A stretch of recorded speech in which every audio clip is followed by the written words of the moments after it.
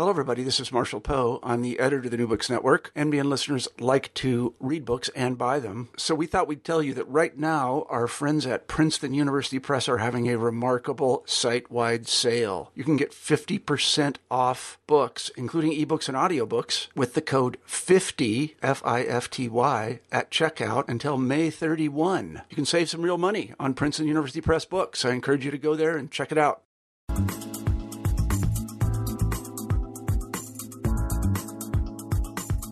Hello, this is Rebecca Buchanan, host of New Books Network's New Books in Popular Culture, and I'm here today with Jennifer Lazat, the author of From Goodwill to Grunge, A History of Secondhand Styles and Alternative Economies. Jennifer, thanks for joining me. No problem. Thanks for having me. So I'm hoping you can start by talking a little bit about how you came to this topic and how you got interested in secondhand styles. Well, it's a personal background that resonated with me. I grew up in a small southern town, the youngest of 6 kids without much discretionary income. So my older sister was sort of punk goth and introduced me to the Methodist bargain box when I was 10 years old. And everything there was about 10 cents. So I started sort of cobbling together what I thought was a new and radical identity for myself out of vintage clothing, even though that term wasn't really in my lexicon yet. So I bought all these weird old clothes from people who had traveled through, little old ladies who had died and donated their clothes, so forth. And when I first started going there, nobody really went. And then by about 91, 92, around the time that Nirvana became a popular group, suddenly there would be lines outside the door of the bargain box, which was only open Wednesday and Saturday mornings. Mm. And it always struck me as really curious. There's kind of this juxtaposition between the sweet little old Methodist ladies who were volunteering there and the sort of manic panic rainbow-haired kids who cropped up in the 90s who would go there and scour the place for cool things to wear. So I always just kind of wondered, I thought I was making this up. I was very naive about that. And I realized this is something that's been around for a long time, wanting to buy secondhand because you can be more creative, or as I later came to feel myself, be political. I took an anti-consumerist environmental stance. And so I wanted to see the origins of it. I really wanted to know the history of it. So when in my late 20s, I went back to graduate school and wanted to study history. I really wanted to do consumerism, dress and fashion, capitalism, and all of these sort of coalesced around secondhand markets as interests for me. So I really wanted to look at how capitalism worked in this sort of secondary and tertiary markets and how buyers and sellers work together, right? How the origins of secondhand being cool and the sort of regulations and growth of the markets themselves, thrift stores, flea markets, and garage sales.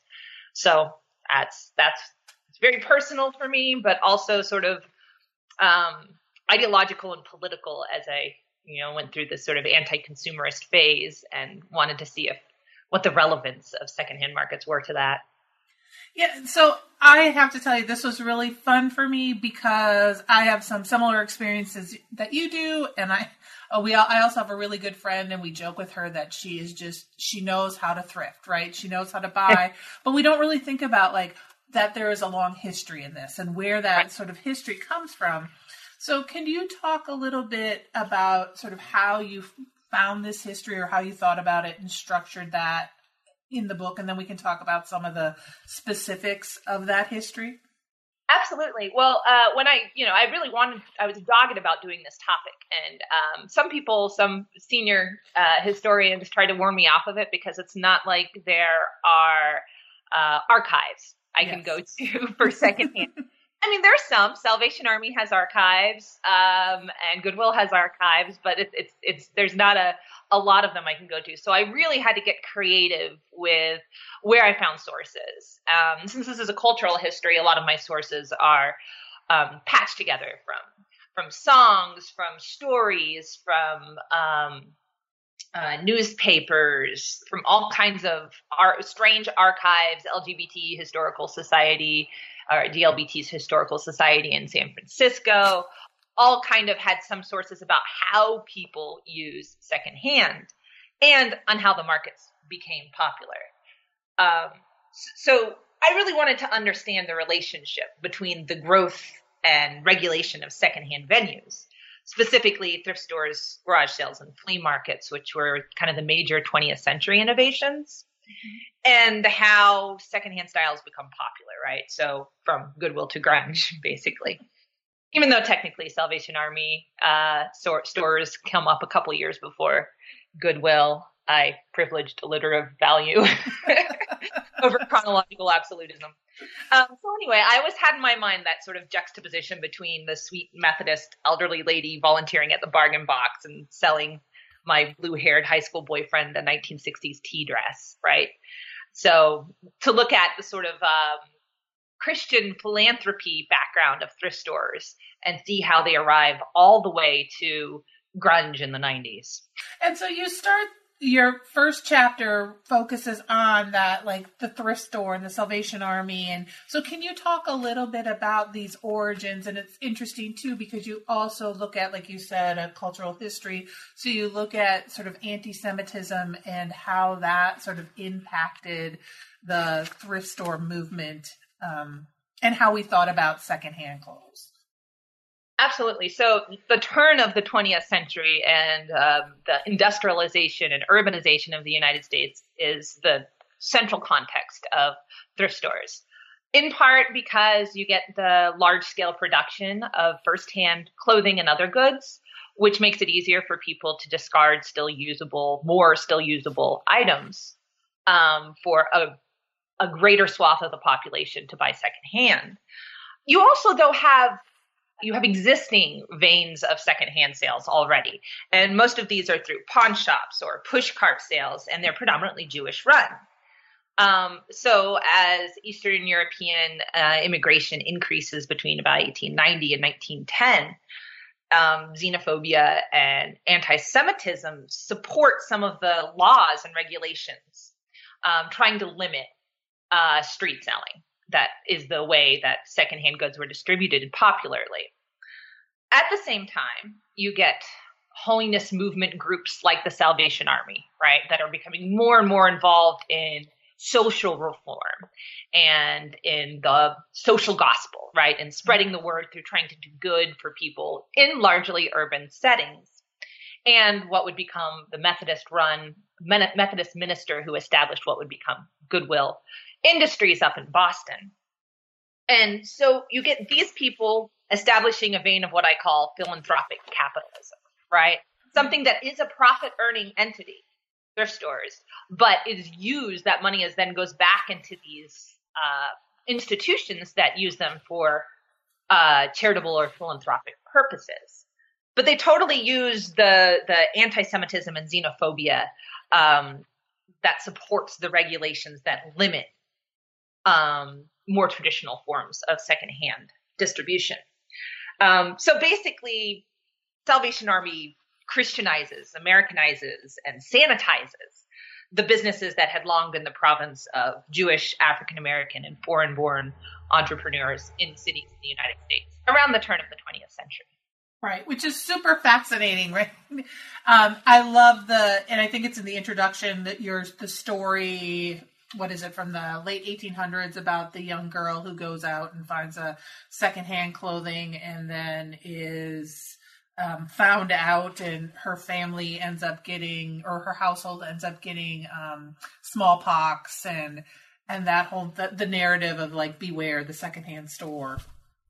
Right, it's fascinating. From the 1860s, there's a Henry James story, to Charles Dickens has a story, and then these stories in like Ladies' Home Journal. There are all these cautionary tales about secondhand. There's, on the one hand, you don't want to be a social dissembler, right? Mm-hmm. So you don't want to dress above your station. But by the late 19th century, you get the popular acceptance of the germ theory, right? Right. And you get outbreaks of yellow fever and all kinds of horrible communicable diseases that go through cloths that are distributed through cloths. So in this story that you're talking about from Ladies' Home Journal, this girl wants to go to a ball, and so she buys a secondhand dress from a Jewish proprietor.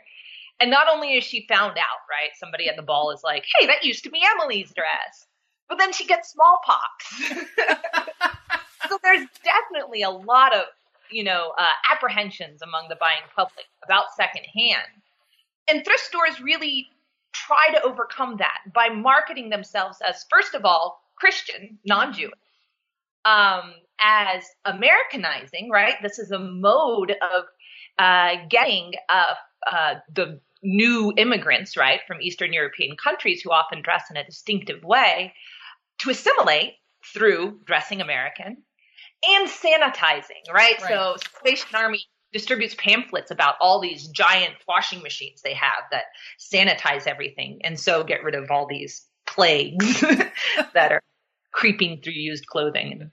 Yeah. And so once they start getting rid of the plagues and the thrift store becomes the space that people aren't as concerned as they were about, then you move into talking about then how that adds to sort of the rise of the flea markets and the Dada movement. And I love this sort of tie in with what we usually think about as an artistic move, right? The movement of Dada and how the flea markets and the secondhand really helped in the United States to sort of push that movement. So I'm wondering if you can talk a little bit about the flea markets and Dada. Absolutely. So, flea markets themselves and the form that they take are connected to those sort of anti-Semitic regulations that try to make pushcart sellers stable, right? To make them sit in one place. But they're also become popular in the United States because they're linked to a romanticization of everything French, right? So the first flea market is Paris's Marché aux Puces. And so it becomes somewhat fashionable by at least the 1930s, secondhand objects of higher quality, right? And it doesn't quite extend to clothing yet. And this is supported also by avant-garde artistic movements such as Surrealism or Dada. André Breton writes a lot about how flea markets are these great vehicle for inspiring disjunction, right? You see all this stuff that's removed from its productive origins. And so it sort of has an anti-capitalist use. And I mean, he's being a little bit classist in this way, right? Because this is a practical outlet of sales for the people there and for many of the people buying it. And he's like, no, it's this magical surrealist thing just because he doesn't understand those objects, right? Right. And Marcel Duchamp with his ready-mades, like the famous urinal fountain, right, also says, there's this great artistic value to objects that are removed from their original uses.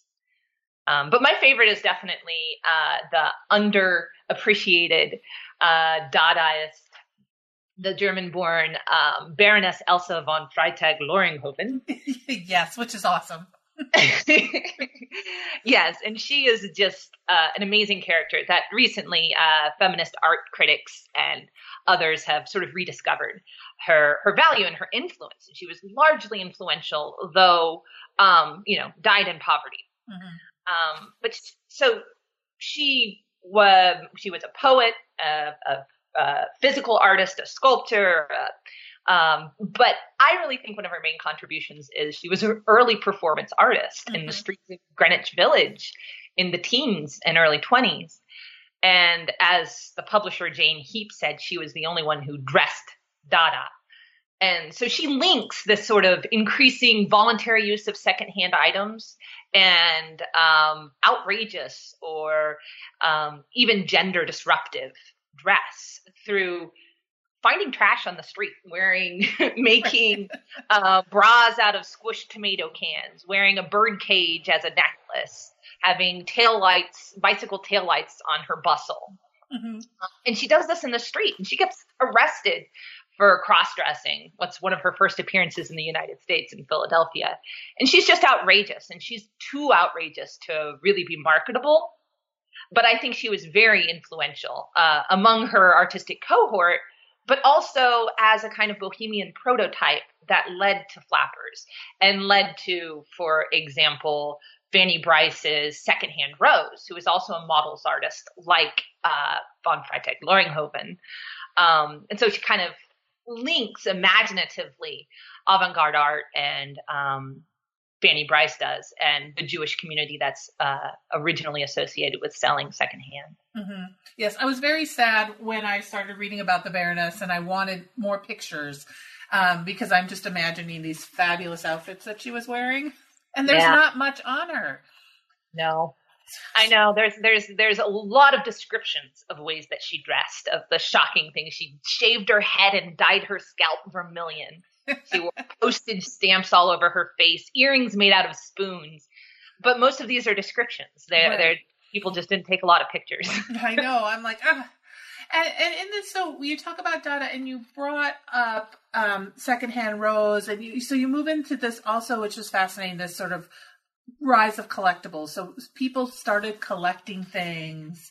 And I found that really interesting as well. This idea that there is this sort of disposable income to be used to collect goods and services. And we have the pickers and people coming through and trying to find those things as well.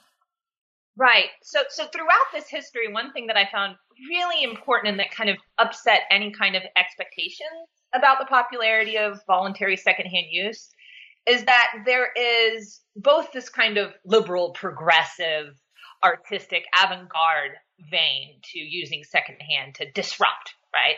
But there's also this conservative in the sense of wanting to go back in time and conserve what things are like.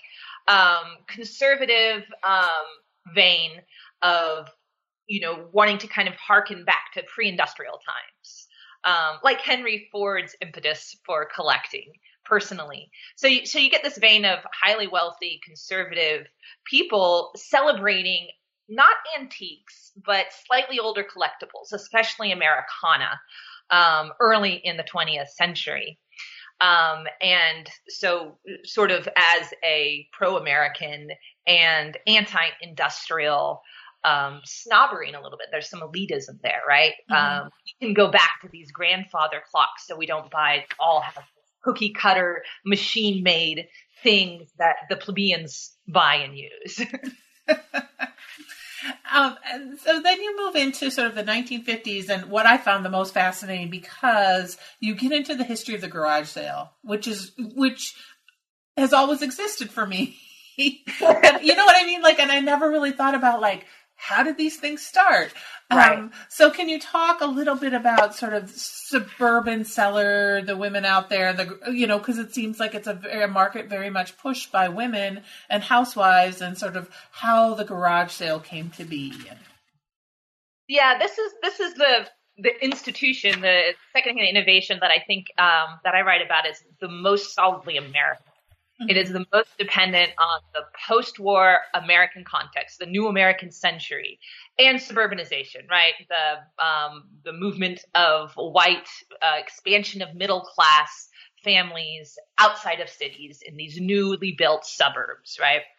But it was very much, garage sales were, some people call them subversive, right? Suburban subversiveness, because they work with and undermine some of the spatial constrictions of post-war suburbs and the gender expectations, right? So this is really a way for suburban housewives to, one, earn money, two, socialize in a, kind of isolated suburban context, participate in politics. A lot of garage sales fundraised for any number of political causes, and to build community networks, because suburbanites were famously very much into community groups, right? PTA, churches, all of these things expanded enormously. So this was another way for women to do all those things, but without disrupting post-war gender expectation. Because the major innovation of garage sales as a secondhand venue was it centering on the home, right? Mm-hmm. It's a domestic sphere. It's this curious sort of liminal space, right? Because it's the garage, right. Which is interesting too, because that is emblematic of this era, the rise of the automobile, mm-hmm. right? This is the first time houses regularly, consistently had carports or garages built onto them because the automobile became so important for commuting. And so these garage sales are examples of suburban women basically inviting strangers quite nearly into their home to look at their stuff and buy it. It's seriously intimate, and also can be political and also can be a little subversive in that it's a way of them earning money, not unlike and very related to Avon home sales and Tupperware home sales. Right. Yes, that whole idea of once Tupperware, I think you said Tupperware wasn't popular until someone started to sort of sell it in the home, right? Like that kind of. Absolutely. And you move it to the sort of, and you also connect it to the arts and crafts movement and the DIY movement, which it's these things that are really fascinating. And you see once I read it, I was like, oh yes, I see all these connections. Right. So it was, largely garage sales are run by women, housewives primarily, right? They both shop there and organize them.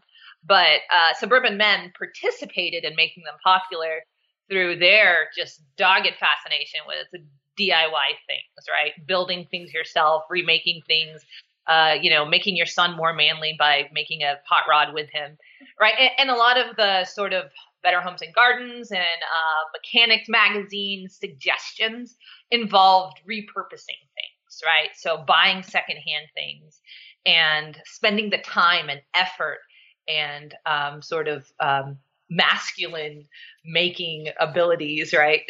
To make something new for the domestic sphere that showed the presence of masculinity in the home. And this is an interesting sort of practicing elitism through secondhand as well, because why it might be cheap to procure, to buy, some old chest that, needs to be sanded down, and you need the space, the time, and the tools to remake it into something. This isn't something that poor people are doing regularly. Right.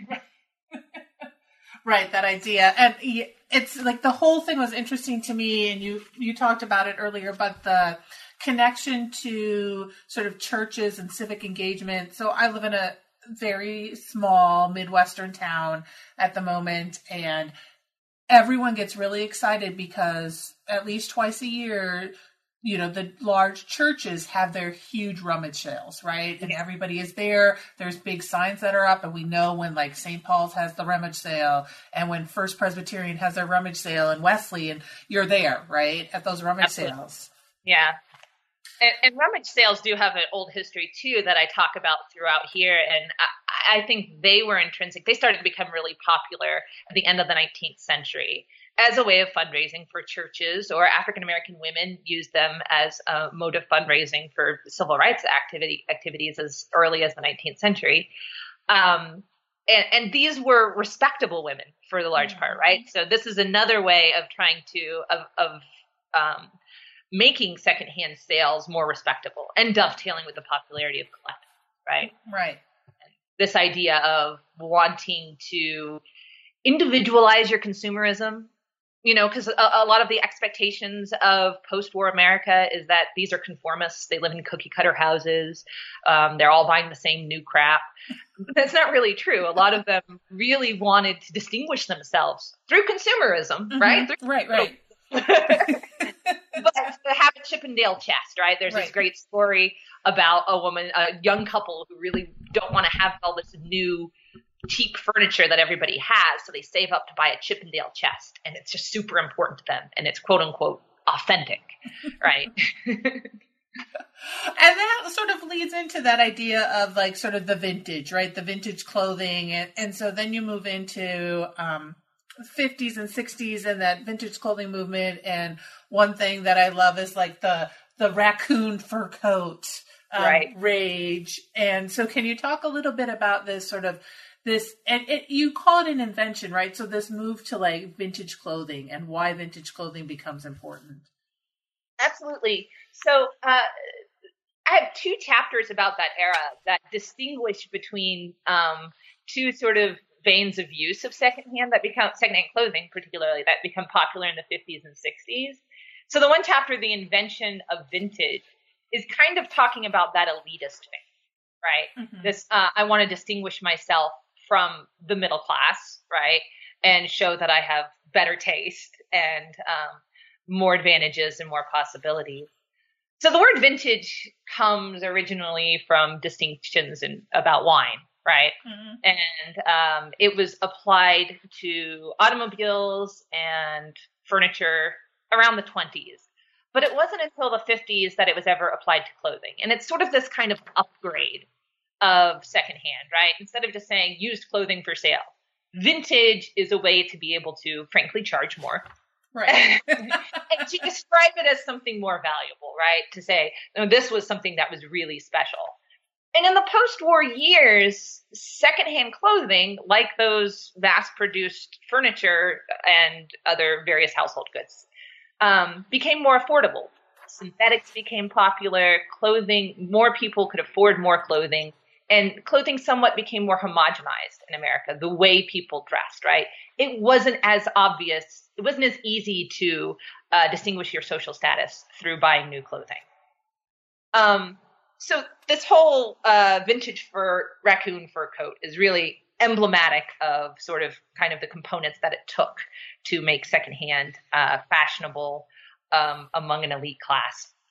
So there's this couple that lives in Greenwich Village, the Saltzmans, and the husband is a successful architect, and the wife loves to buy secondhand.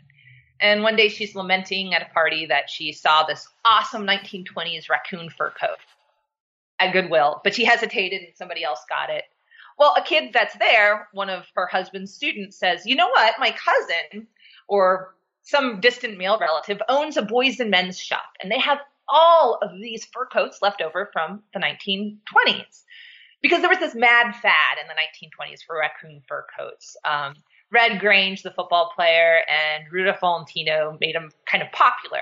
And so if you were an Ivy League guy going to a football game in your dad's Model T, you needed to have then the market crashed in 1929. And this was a sign of audacious wealth that was just not viable for many after that. So boys and men's stores were left holding thousands, by some estimations, a couple of million of these fur coats that just weren't selling. And they kind of moldered for a long time until 1955 when Davy Crockett, Walt Disney's Davy Crockett series came out.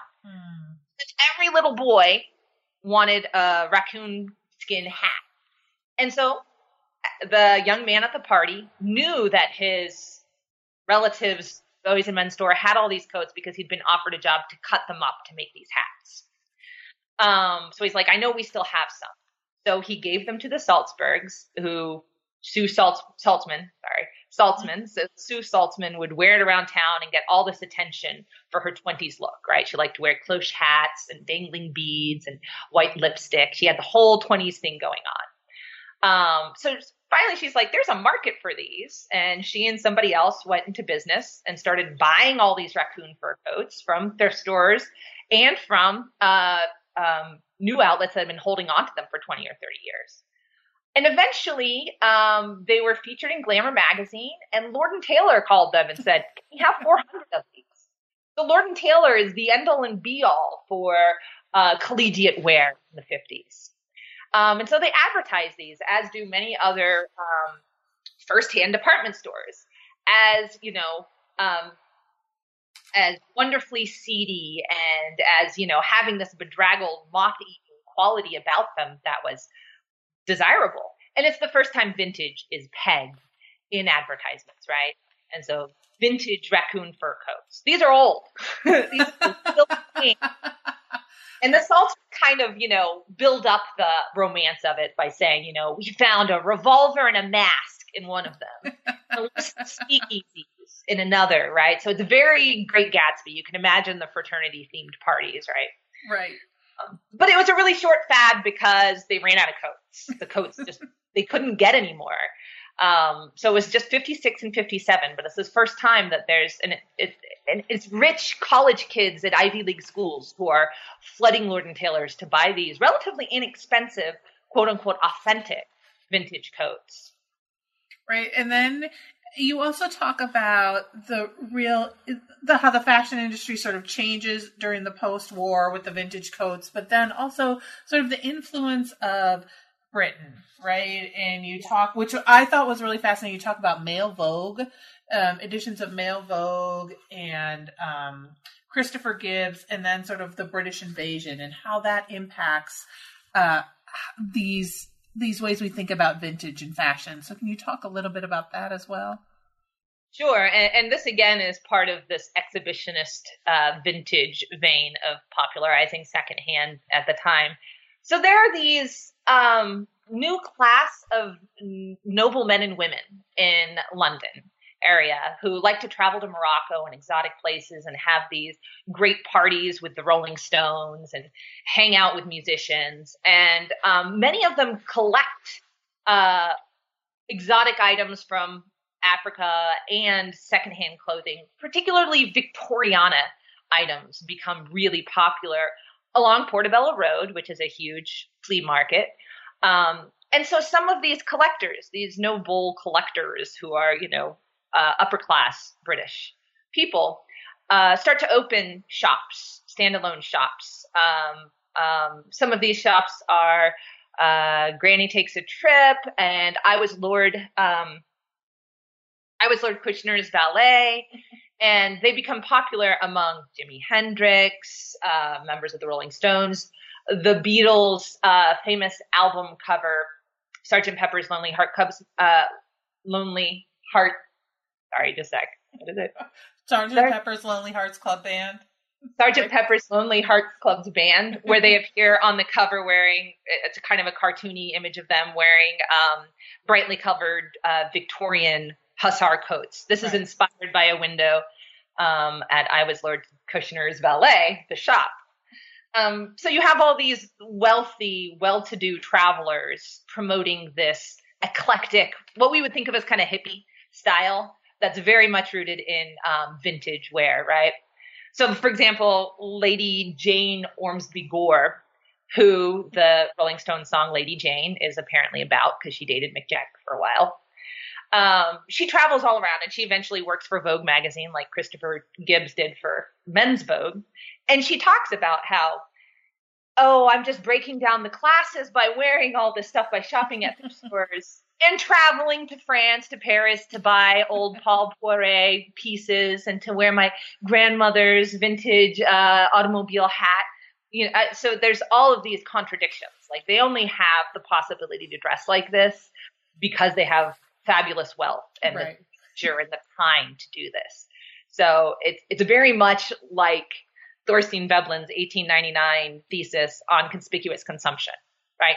They clearly do not have quote unquote straight jobs, like 9-to-5 jobs, if they're dressing like pirates, right? If they're dressing like they're stepping out of Victorian era, opera houses. So there's a showiness, an exhibitionist to this that's quite classist. And influences American style too. Right.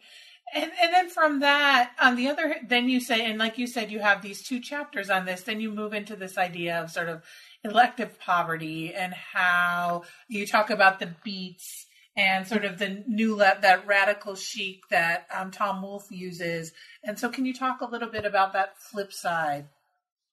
Right. And I mean, so I wanted to distinguish between this kind of elitist, I am showing that I'm not part of the middle class and I'm way above it, vintage exhibitionism, and elective poverty, the sort of dressing down, the beats all wanting to wear Goodwill shirts and beat clothing, right, on the road. And all clothing is described as tattered, beat, torn, ripped, every kind of messed up kind of way in Jack Kerouac's novel. And the thing that these have in common is both of these veins are desperately expressing absence from the middle class, right? The middle class is assumed to be boring and conformist and sort of plastic, right? So both the vintage exhibitionists and the elective poverty, who often have a kind of political valence to the way that they're dressing, are wanting to show exception or rejection of the middle class. So the beats dress in this way as sort of a way of saying we need to be freed from the creative restrictions of the middle class. And the New Left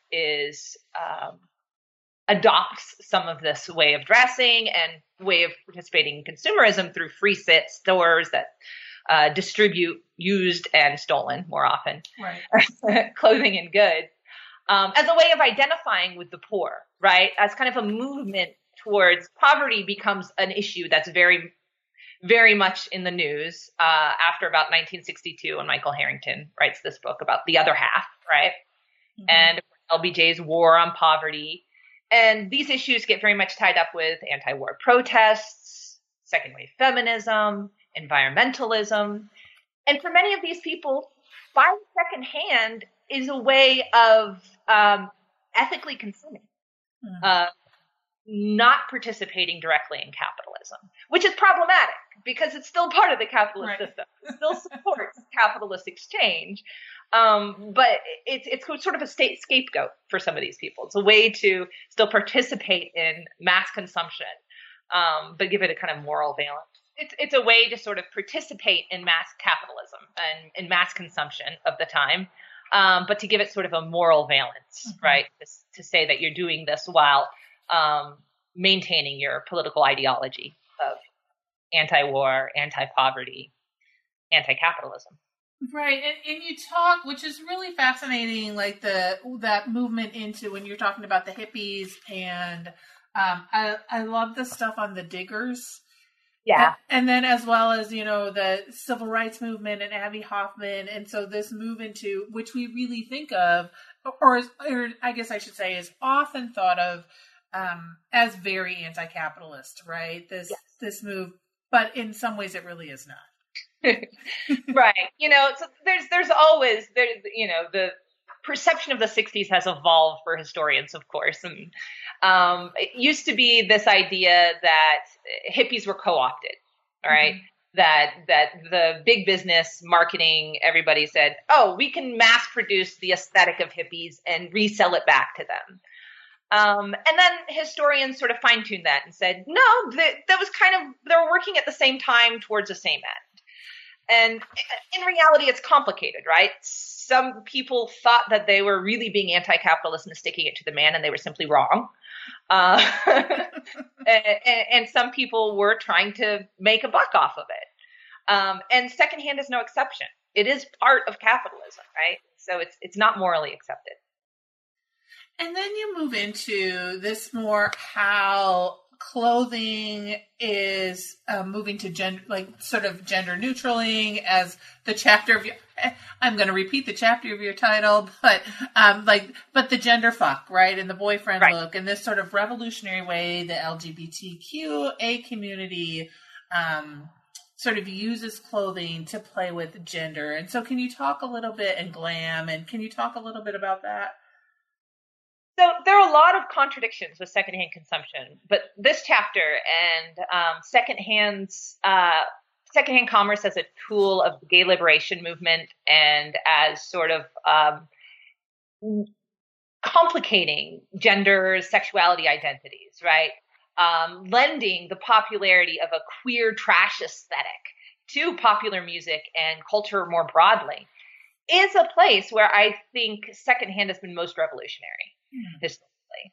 And so secondhand sort of occupies this liminal state, right? It's not new. It doesn't belong to anybody, but it has belonged to somebody. So there's this connection to its previous owners that used to be, anathema, that used to be part of its stigma, right? Like you're gonna get the diseases from whoever owned it before. And now you get people like members of the Cockettes, who are great psychedelic drag troupe that existed for like 20 seconds, but were highly influential in San Francisco, who rely entirely on secondhand to perform gender fuck, right? So they're these hippie men, women, children who dress in every which way.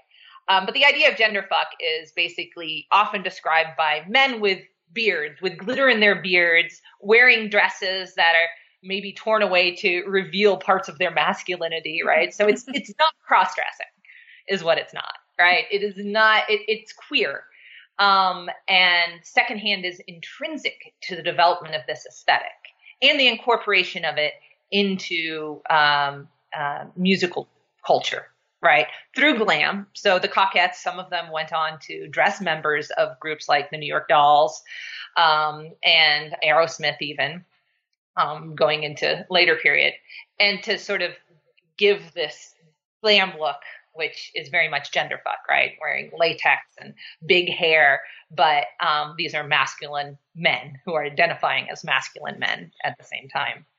Mm-hmm. But also during the gay liberation movement, secondhand thrift stores themselves were used very much as a way to fundraise and to support what were called homophile groups then, right? To take political action towards equal rights for homosexuals in the 50s and the 60s. So it's interesting all the different ways in which secondhand sort of opened up that territory.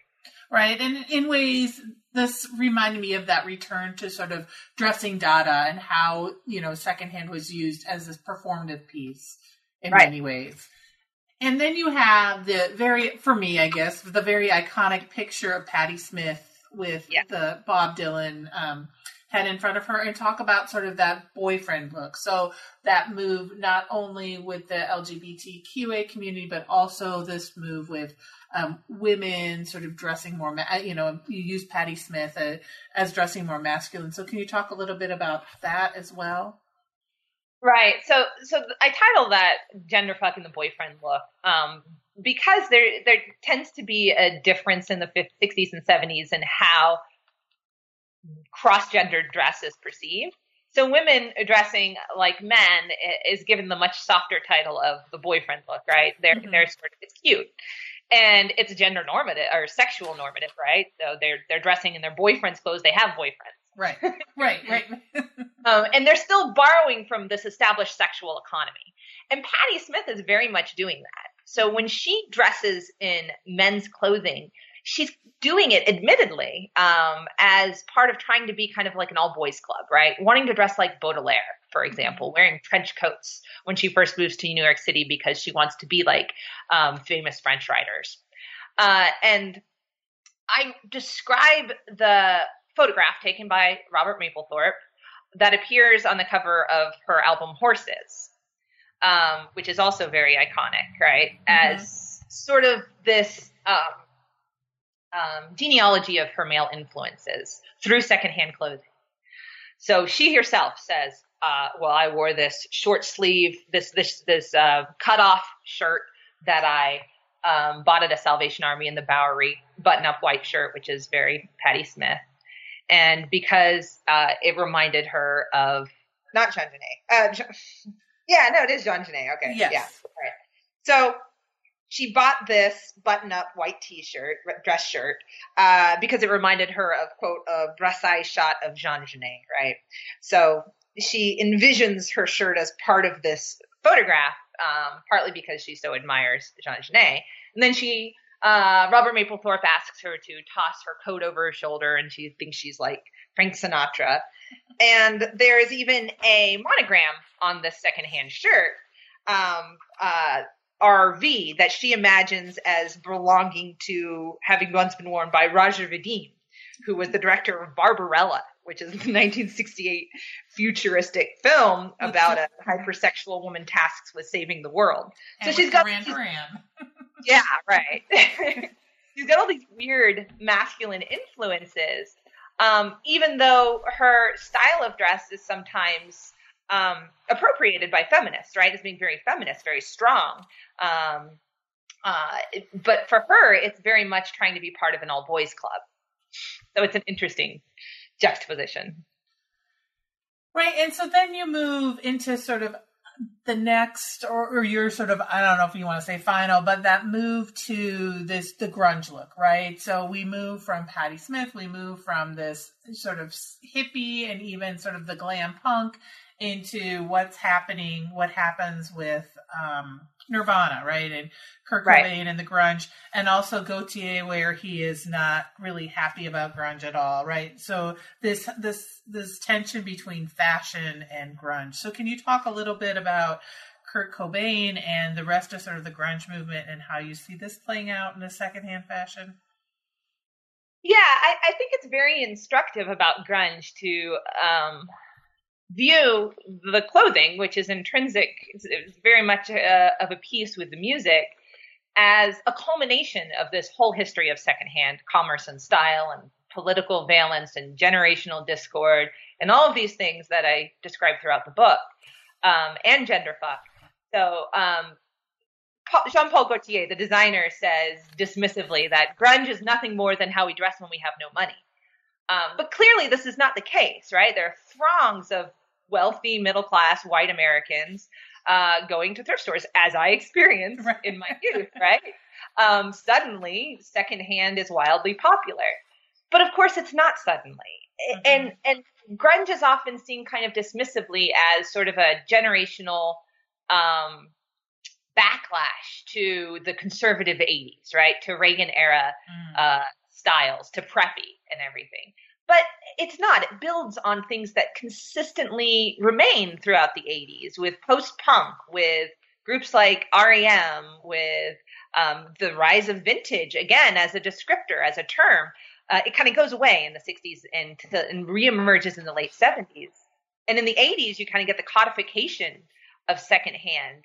And culturally, bricolage and postmodern expressions of film, clothing, all kinds of cultural attributes in the 80s are all part of this. And grunge is actually, in a rather sophisticated way, whether intentionally or not, incorporating all of that history.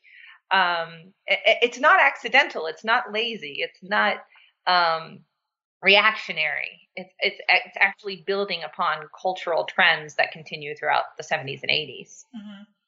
And you talk about in that chapter too that you mentioned Urban Outfitters and different sort of these like economies that are created through the retro look. Mm-hmm. And the vintage look, and it's interesting. And you mentioned some of these, but I lived in Philadelphia for a while, and I always remember going to Thrift for AIDS, right? So these thrift stores that are, and you've talked about this a bit, but like how we really created not only in like sort of smaller underground markets, but really large consumer markets, these places to go and buy thrift, right? Absolutely. I mean, by this time, of course, Goodwill and Salvation Army are multi-million-dollar industries. Flea markets sell for millions of dollars in the 90s. And you also get the sort of philanthropic capitalism that thrift stores are premised on expanding to like AIDS support groups and various other causes, right? And on the other hand, you get this distinction arising that is rather blurred between vintage and retro. Retro being old style, old looks, newly made, right? So I use Urban Outfitters as an example because its evolution is very instructive. It begins in the 1970s, so 1970, as Free People's Store, which was the brainchild of an anthropologist named Dick Hayne. And he wanted to sort of create this cool place to go shopping. Some of the things were actually secondhand. Some were imports from hip places like Morocco, etc. So it was a very appealing place, but it was definitely a capitalist market, right? So Free People's Store might sound like he's kind of borrowing from the Diggers idea of free stores, right? Where everything was free, where you go in there and just say, hey, I need a shirt. There's a shirt. I'm going to take it. No, this was a capitalist endeavor from the beginning. So Free People's Store, that title, I kind of think outstayed its welcome, right? When the 70s, it was renamed Urban Outfitters. And slowly over time, fewer and fewer of the actual vintage, the actual old clothing remained, and they began to mass produce old looking clothing, retro. So retro becomes a very popular thing in design in the 70s, and design and clothing and all kinds of commercial outlets. And it is distinct to most people from vintage being actually old things. In clothing, people usually accept 30 years or older to 100 years as being vintage, more than 100 as antique. Whereas retro is newly made clothing that looks old. Mm-hmm. And that's what Urban Outfitters starts to, corner that market, right? Try to sell to people who don't want to go through the trouble of digging through all the thrift store stacks and et cetera. But they want the fashionability of second look. Yeah, and it's interesting. And then you sort of end with this sort of move I thought was interesting of thinking about how like eBay and other auction sites also, right? Again, we have the argument that everybody wants to be authentic. Like, are you authentically vintage? Or, you know, or is somebody like you said, is somebody selling you a vintage look that's not really vintage, right? Yeah. And so this move to auction sites in different places, and this, again, this resurgence of ways we can be political with how we dress. And so can you maybe talk, we've been talking for a while, so I don't know if you want to sort of summarize or talk about where you see this sort of moving now in, 2000, what year are we in? 2017, and sort of how you see this movement going forward? Yeah, I mean, I think secondhand is here to stay as a popular style or styles, right? Now hipsters or we use vintage looks and secondhand. I use Macklemore and Ryan's 2013 hit thrift shop, right? Mm-hmm. Popping tags. I wear your grandfather's clothes. I look amazing, right? This is not going to go away. People like secondhand because it marks them as distinctive consumers, right? As outsmarting the system, right? Mm-hmm. I don't have to buy Gucci to look good. I'm going to spend, I got $20 in my pocket. Right. Macklemore is singing during the midst of a recession, right? And he's saying, you spent $50 on a shirt. That's just stupid. And there are going to be 3 guys up in the club dressing like you. And meanwhile, I'm, buying your grandfather's jacket and I look amazing. That is the idea, that somehow secondhand is not part of the common trajectory of dress or capitalism, right? Mm. That it's either too inconsiderable to be subject to the moral ambiguities of mainstream capitalism, or it is somehow morally above the kind of problems of secondhand, when in fact it validates a lot of problems. So I talk also about fast fashion. Mm-hmm. And the global labor issues involved in making fashion today in the last 20, 30, 40 years. And how the quick disposability of clothing is part of that, right? So it's not like when you donate a shirt to Goodwill, it's going to go to somebody who is poor in Cincinnati, maybe. But more likely, it's part of the tons and tons of clothing being sold through these large companies that are profiting from them overseas to Africa, et cetera. And it's part of this whole loop, this whole system of global capitalist exchange and labor rights violations. Right. And so you might not have an answer for this, but do you see a solution for this? I mean, do you see the secondhand clothing as being something people still should, this might be a really loaded question. Maybe, and maybe there isn't an answer to that, but I wish, I want secondhand clothing to be a form of political engagement. Right. It's at least a very complicated and rife with contradictions, if it is, right? Right. I do think that it is a way of expressing identities that make life easier for a lot of people, like through queer trash identities, making various sexualities more acceptable. I think that's one way in which secondhand clothing has really done some important things. As far as, fighting the fashion beast or being anti-consumerist or anti-capitalist, I don't see it as being very useful in that regards now. It's just too tied up. The clothing that you're buying at secondhand stores has been through the mill, right? It has been sorted out. Some of the things are taken away and being utilized globally, and the other things are products of like Forever 21 or fast fashion places that are taking advantage of poor labor laws in countries like Bangladesh, right? Right. So you're complicit no matter what you do. Right. Is it better? Maybe. I think that's a person that's arguable. But I would be careful of thinking yourself too virtuous because you shop at secondhand. Right. Yeah, so it's this idea of like we need to know, like follow the money trail. So if you're buying something at a garage sale, even though it's part of this larger system, you know the money is going to this person or this cause as opposed to these larger. Mm-hmm. Yeah. Right. So it's not. I'm not discarding it. Saying it's got no social or political worth. But I think it's really easy to pat yourself too enthusiastically on the back, and I'm guilty of this throughout my life, right? Mm-hmm. Oh yeah. No, I do. Right, but you are still participating in the acceleration of fashion and some of its abuses globally. Right. So your book was great. It was super fascinating. Like the garage sale stuff for me was the most, just wonderful to hear. But are you working on anything new, or what are you doing now? I am. I've started a book kind of, so it might become 2 books. It's very nascent. I'm fascinated by masquerade in industrializing America, the way fashion and dress and public appearance was used in industrializing America from about 1870 to 1930. By various groups. And I want to talk about cross-racial, cross-gender, and cross-class dress, right? So things like how people like Buffalo Bill in the 1870s, 1880s would pose as Western gamblers. And they kind of defined what an image of the Old West was, right? It didn't really exist. It's this publicized, it is a masquerade.